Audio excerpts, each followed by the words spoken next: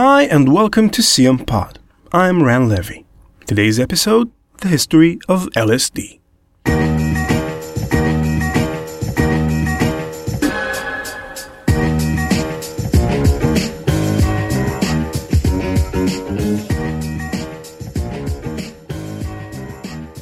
This episode is a big first for me and for CM Pod. It's my first episode as the sole host of the show. It's not the first time I host a podcast. On the contrary, I've been a podcaster for the last 8 years. But as you may have already noticed, English is my second language, and although I've been practicing and improving my American accent, the decision to host a full episode was not an easy one. So why host this specific episode? Well, when I was 25, I traveled to Central America. 3 months in the rainforests and enchanting beaches of Costa Rica, Guatemala, and Mexico. I rafted down the Rio Blanco, scuba dived in the caves of Yucatan, and climbed the Pacaya volcano. I had the most amazing experiences. But if you ask me what was the experience that left a real lifetime impression on me, you might be surprised to learn that it had nothing to do with the forces or beauty of nature. It had to do with a cute 4 or 5 years old indigenous boy. He stood by his father behind a small hot dog stand in one of Antigua, Guatemala's small streets. And when I passed by, he smiled at me and waved. "Hey, gringo," he called out. "Hot dog?" I smiled back. I wasn't interested in buying a hot dog. I'm adventurous, but not that adventurous. So I kept on walking, but the child's smile stayed with me the whole day. He reminded me of my younger brother, who was about the same age back then. Only at night, right before falling asleep, I realized why, out of all the faces I have seen, this boy's face stuck with me. Seeing him made me realize how random are our lives and destinies. My younger brother would finish high school, attend university, and get a well-paying job. He would enjoy all the benefits of living in a modern Western society. And the boy from the hot dog stand?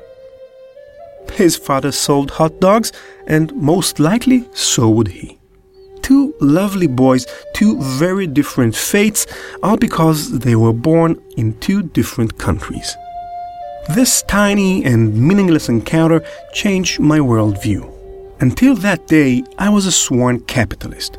I believed with all my heart that every person can succeed if only he or she would put their minds and effort into it.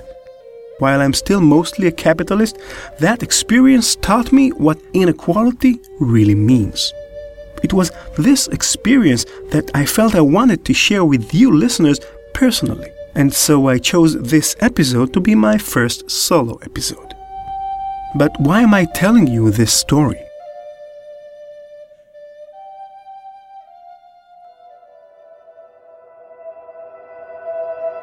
Well, to experience that life-changing event, I had to travel to the other side of the world, an expensive and complicated affair.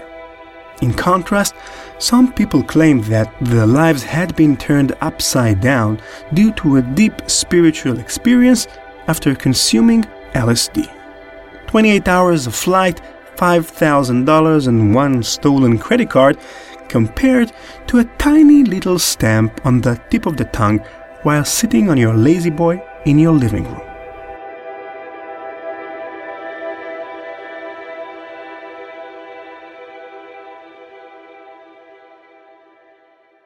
Everybody knows that LSD is a dangerous drug. Federal law defines it as a Schedule I drug, which is, according to the Drug Enforcement Administration website, a most dangerous drug of all drug schedules with potentially severe psychological or physical dependence. This classification makes LSD more dangerous than cocaine, which is a Schedule II drug. Yet LSD is not addictive, and in the last 100 years or so, not a single case of death as a result of an LSD overdose was reported. Why then is LSD considered so dangerous? Why did the broad consumption of LSD in the 1960s steer such a radical reaction from the authorities? The answers to these questions has to do not only with the physiological structure of our mind, but also with our social structure. Sit down, lean back, turn the volume up and close your eyes.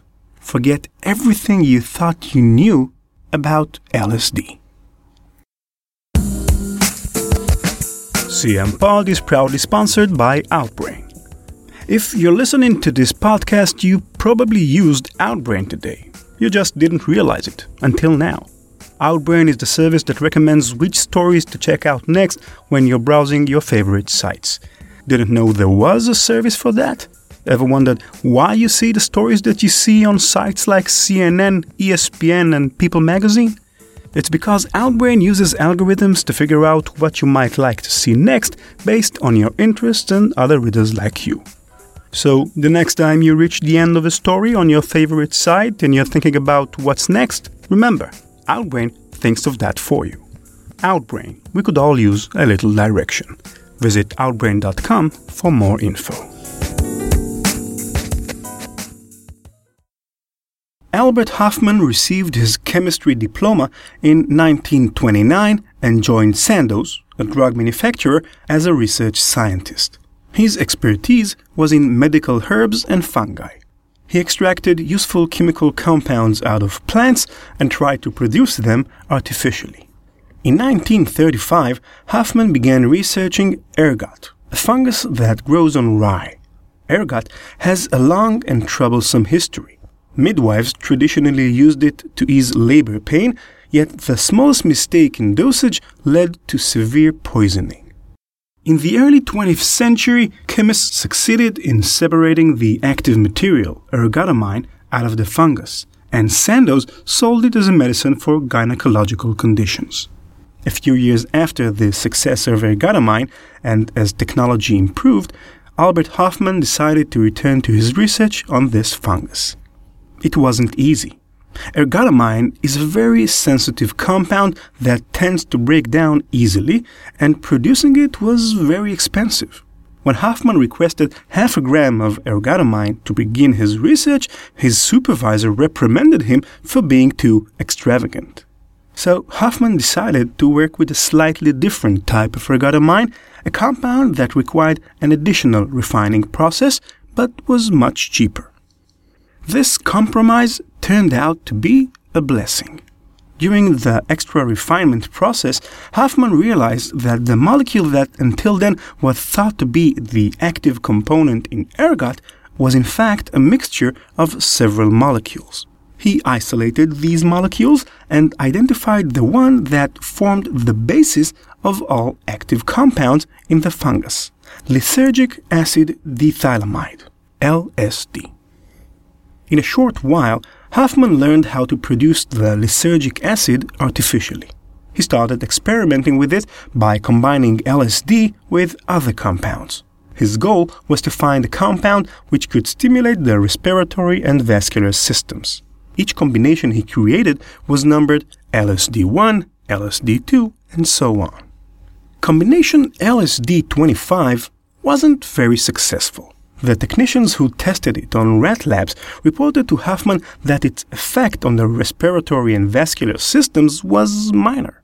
As a side note, the report mentioned that the animals seemed a bit restless. Hofmann set aside this compound and turned to other research. 5 years passed, but Hofmann hadn't forgotten the LSD-25. His intuition told him that this molecule hadn't yet exposed all of its secrets. Quote, "I could not forget the relatively uninteresting LSD-25. A peculiar presentiment, the feeling that this substance could possess properties other than those established in the first investigations, induced me, 5 years after the first synthesis, to produce LSD once again so that a sample could be given to the pharmacological department for further tests. This was quite unusual. Experimental substances, as a rule, were definitely stricken from the research program if once found to be lacking in pharmacological interest." End quote. One day, while Hoffman worked on the LSD-25, a strange dizziness gripped him. Hoffman left the lab early and went home to rest. As he lay in bed, he felt as if he was dreaming, even though he knew that he was awake. He saw odd images, shapes, and shiny colors that struck him one after the other. After 2 hours, it was all gone. Hoffman understood immediately that the LSD-25 had something to do with those sensations, yet he couldn't understand how such a thing was possible. The ergot fungus was known to be poisonous, and Hoffman had been strict about safety rules in the lab. So how did the material penetrate his body? The only likely explanation he knew was that a residue of the material was left on his fingers and that he had accidentally touched his mouth with them. But even so, the amount must have been extremely tiny. Hoffman decided to verify that the LSD-25 was indeed the source of his hallucinations. The only way to do so was to try ingesting it again, this time in a controlled manner. The amount he chose was the smallest he could imagine, 250 micrograms or 8 micro-ounces. For comparison, this amount is 1/10 of the weight of a grain of sand. Hoffman was certain that such a tiny amount could not be dangerous. He mixed the material in water and drank it. It turns out Hoffman didn't fully appreciate the potency of LSD. We now know that it is one of the strongest drugs known to man. Think of it this way. A single dose of cocaine, one tiny line of white powder, weighs about 100 milligrams, and that's almost 1,000 doses of LSD. The amount Hoffman consumed, 250 micrograms, is 5 times more than the common dose. 40 minutes later, the drug effects kicked in. Dizziness, a slight sense of anxiety, eyes twitching, and a strong will to laugh.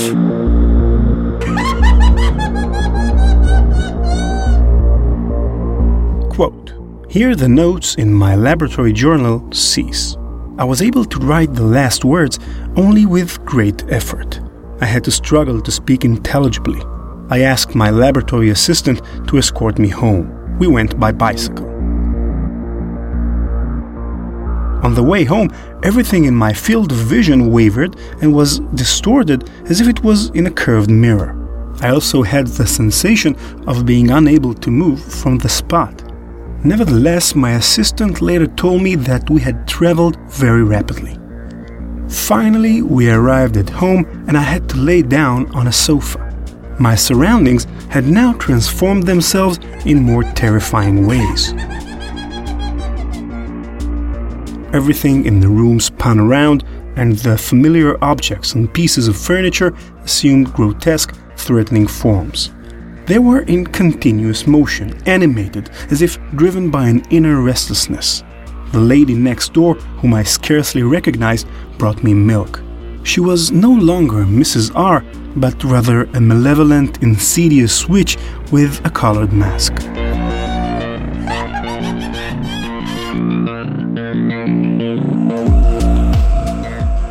A demon had invaded me, had taken possession of my body, mind, and soul.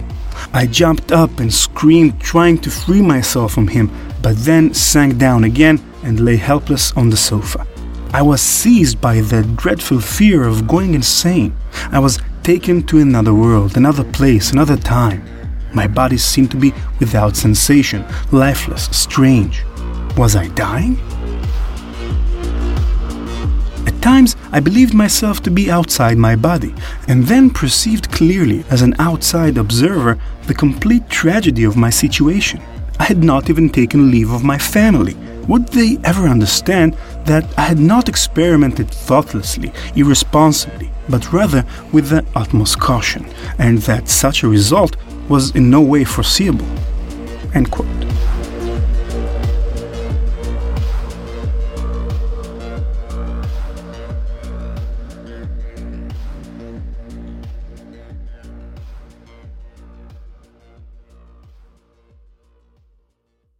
his frightened assistant called a doctor and explained the intent of the experiment. The physician examined Hoffman and shrugged. All was normal, he explained. The pupils were a bit dilated, but other than that, there didn't seem to be anything wrong with the scientist. Hoffman's pulse, his breathing, and blood pressure were all normal. The physician had no way to assist him since physically Hoffman was perfectly healthy. Nowadays, the common treatment method for people who experience a bad trip, such as Hoffman's, is to isolate them in a quiet room without any external simulations. Luckily, that was exactly what Hoffman's doctor did. He laid him down in the quiet bedroom and monitored him. Slowly but surely, the effects of the LSD wore off and the bad trip gave way to a more pleasant experience. Quote, "The horror softened and gave way to a feeling of good fortune and gratitude. The more normal perceptions and thoughts returned, and I became more confident that the danger of insanity was conclusively past. Now, little by little, I could begin to enjoy the unprecedented colors and plays of shapes that persisted behind my closed eyes. Kaleidoscopic, fantastic images surged in on me, alternating, variegated, opening and then closing themselves in circles and spirals, exploding in colored fountains, rearranging and hybridizing themselves in constant flux. It was particularly remarkable how every acoustic perception, such as the sound of a door handle or a passing automobile, became transformed into optical perceptions. Every sound generated a vividly changing image with its own consistent form and color." End quote. Hoffman fell asleep. When he woke up the next day, the hallucinations and visions had disappeared, but not entirely. He still felt a bit strange, as if a new life force encompassed him and sizzled in him. All his senses were sharper and fresher than ever. Breakfast was extraordinarily delicious, and even the sun shone brighter. When Hoffman later wrote a report to his executives, he already knew that he was onto something important. LSD was different than any drug he had ever encountered before. This turned out to be also the mindset of Sandoz executives. They now had a powerful medicine in their hands. All they had to do was to find the proper illness. Sandoz distributed the LSD to thousands of psychiatrists around the world free of charge. One of the assumptions was that LSD could be used as a psychomimetic drug, or in other words, a drug that temporarily causes symptoms of a psychotic state, such as hallucinations and loss of mental control. Sandoz highly recommended psychiatrists to try LSD on themselves before giving it to their patients in order to see what it was like to be crazy, at least for a few hours.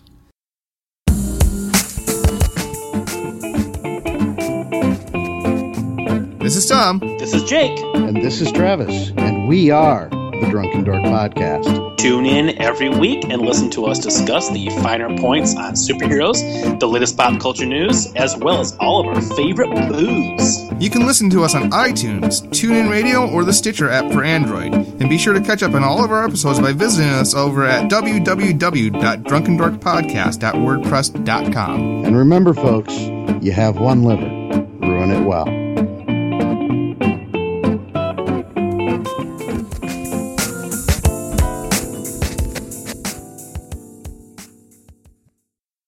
From the 1930s until the 1970s, thousands of articles were written about LSD and its potential to help people recover from alcoholism, its effect on creativity, treating anxiety, emotional blockage, and more.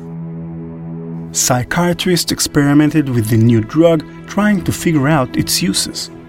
One such experiment, and a very controversial one, took place in 1962. Elephants are usually quiet and peaceful animals. During their estrus cycle, on the other hand, male elephants can become very violent. They may attack their human trainers or even other females. This phenomena is called must, and biologists find it very interesting because, well, biologists. the psychiatrist Louis West of Oklahoma University decided to test whether LSD could artificially induce must in an otherwise peaceful elephant. His experiment took place at the Oklahoma Zoo, where Tusko the elephant lived. Tusko is a generic name for elephants, like Buddy for dogs, Kitty for cats, and Killit for cockroaches. Now comes the sad part. After arriving at the zoo, West and his colleagues filled a syringe with LSD and injected it into Tusko's buttocks using a crossbow. They expected wild behavior and violence, but the result was the complete opposite. Tusko became imbalanced and could hardly stand on his feet. His female mate tried to steady him, but Tusko collapsed and fell to the ground. It lost control over its sphincters, its eyes crossed, and its entire body shivered with powerful epileptic seizures. The seizures lasted long minutes when West finally decided to inject the animal with an antipsychotic drug in order to neutralize the effects of LSD. The shivering faded, but Tusko died an hour and 40 minutes later.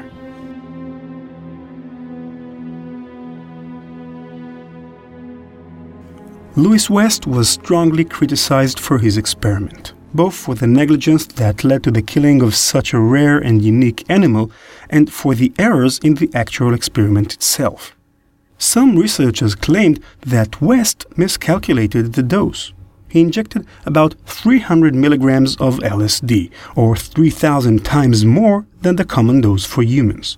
Even though an elephant weighs 3 tons, its brain is only 3 to 4 times bigger than a human brain, which is a crucial element when calculating a dose. Even the dose of the antipsychotic drug was exaggerated, and perhaps that was what actually killed the poor animal. In other words, the experiment was so negligent that there was no way to even determine what the actual cause of death was. Yet the experiment on Tusko, as upsetting and unnecessary as it was, doesn't even come close to the cruelty of another experiment which took place around the same time. Some of the American soldiers who were captured during the Korean War went through terrible physical and psychological tortures. Their captors tried to break them psychologically and extract secret military information. And what is your name? Private James W. Yeager. And your rank? Private. And your organization? 29th Infantry. And you were on the death march from Seoul to the capital of North Korea? Yes, sir. And how did you, can you tell me about it from there? Well, from Seoul to Pyongyang, they marched us steadily for a night and a day, and fed us only crackers. And where'd you go from there then? Did you go up to the tunnel from there? Yes, next day, they moved us on to the tunnel, and we stayed in the tunnel all day long, and they issued 2 bags. The CIA feared that the Soviet Union and its allies were trying to develop advanced brainwashing techniques to reprogram POWs and turn them into double agents. The LSD's potential as a psychomimetic drug intrigued the CIA because, well, CIA. Some people imagined that the drug could turn innocent people into cold-blooded assassins, or perhaps influence the decision-making of foreign countries' leaders. In 1953, the CIA began a top-secret experiment later to be known as MK-Ultra. During the experiment, LSD and other more familiar techniques such as complete isolation and hypnosis were tested as ways to create emotional and mental stress. This multi-million-dollar project included dozens of participating universities and research institutions. Since MK-Ultra was a top-secret experiment, no external supervision was allowed, and this fact allowed the CIA to run amok with experiments which most people would find hard to imagine taking place in a modern democracy. For example, a CIA agent gave prostitutes $100 for them to slip a dose of LSD into their client's drink so that the agent could then observe the drug's effect behind a two-way mirror. The CIA knew that no client would ever go to the police. One of the more infamous experiments was that of Dr. Donald Cameron, a Canadian psychiatrist who worked for the CIA. Cameron developed a theory called psychic driving that he hoped would help treat mental illnesses such as schizophrenia and depression. According to his theory, you could reprogram the brain by erasing traumatic memories and replacing them with different, more pleasant memories. The CIA funded Cameron's research, hoping to use the reprogramming part for other purposes, of course. They experimented with mescaline, scopolamine, and marijuana on unwitting victims. The goal remained the same. As this 1952 CIA memo says, the aim is controlling an individual to the point where he will do our bidding against his will, and even against such fundamental laws of nature as self-preservation. For this seemingly novel purpose, Dr. Cameron performed horrific experiments on unsuspecting patients who were admitted to psychiatric hospitals. Tell me about the acid. I'd rather not. It's a bad trip. It's a bad trip. That was a bad trip. The pain was so excruciating, felt like somebody was sticking me with 1,000,000 pins. You know, just everywhere. Oh, it just...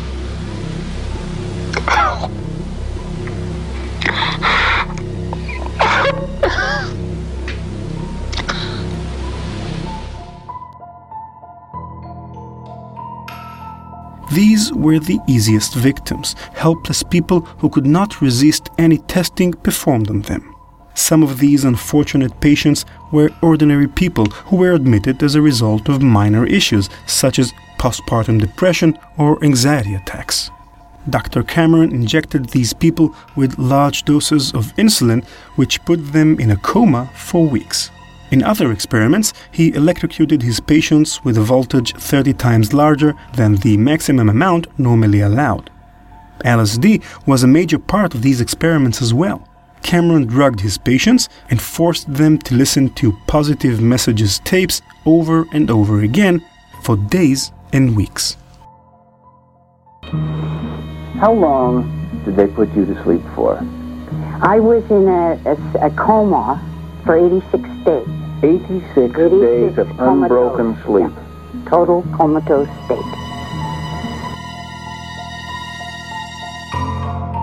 These treatments, or rather psychological tortures, done by Dr. Cameron caused severe damage to his patients. Some people never returned to their former selves. Many lives were ruined.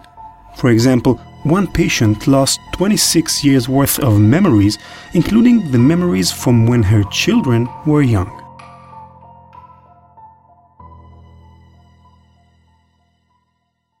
MKUltra continued for 10 years. The CIA then came to the conclusion that LSD wasn't efficient as a psychological weapon since it is often unpredictable and there is no way to predict the effect of the drug on a specific human brain.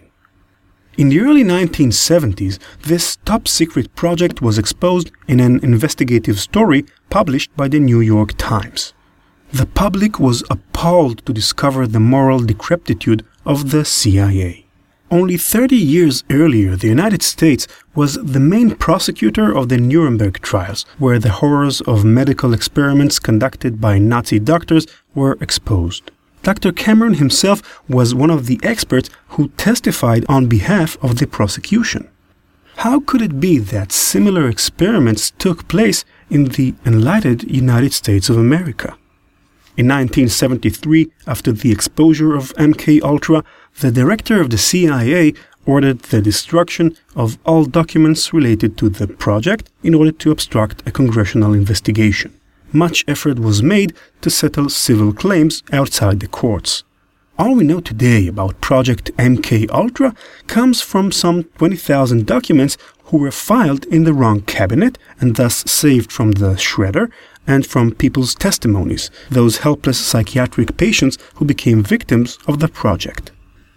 One of those witnesses, by the way, was a young student called Ken Kesey, who worked at a military psychiatric hospital and volunteered to be a participant in the experiments. His experiences drove him to write, and his book, One Flew Over the Cuckoo's Nest, became a bestseller and was later adapted to a well-known film starring Jack Nicholson. If there's one thing we can learn from MK Ultra, it's the establishment's attitude towards LSD. Many considered it to be a very dangerous drug, potentially capable of radically altering thoughts and behaviors, which was what the CIA hoped to achieve using it. It is this attitude that will clash head-on with the hippie movement of the 1960s, whose members also had much the same attitude towards the drug. Both saw LSD as an agent of social change, but what should the change be? Well, that's a whole different matter. In the next episode, part 2 of the history of LSD, we'll talk about the effect of LSD on the hippie movement of the 1960s and about one of its most famous icons, Dr. Timothy Leary. From there, we'll try to decipher the actual neurological influence of LSD on our brain and finally discuss the true benefits and dangers of using LSD. Stay tuned.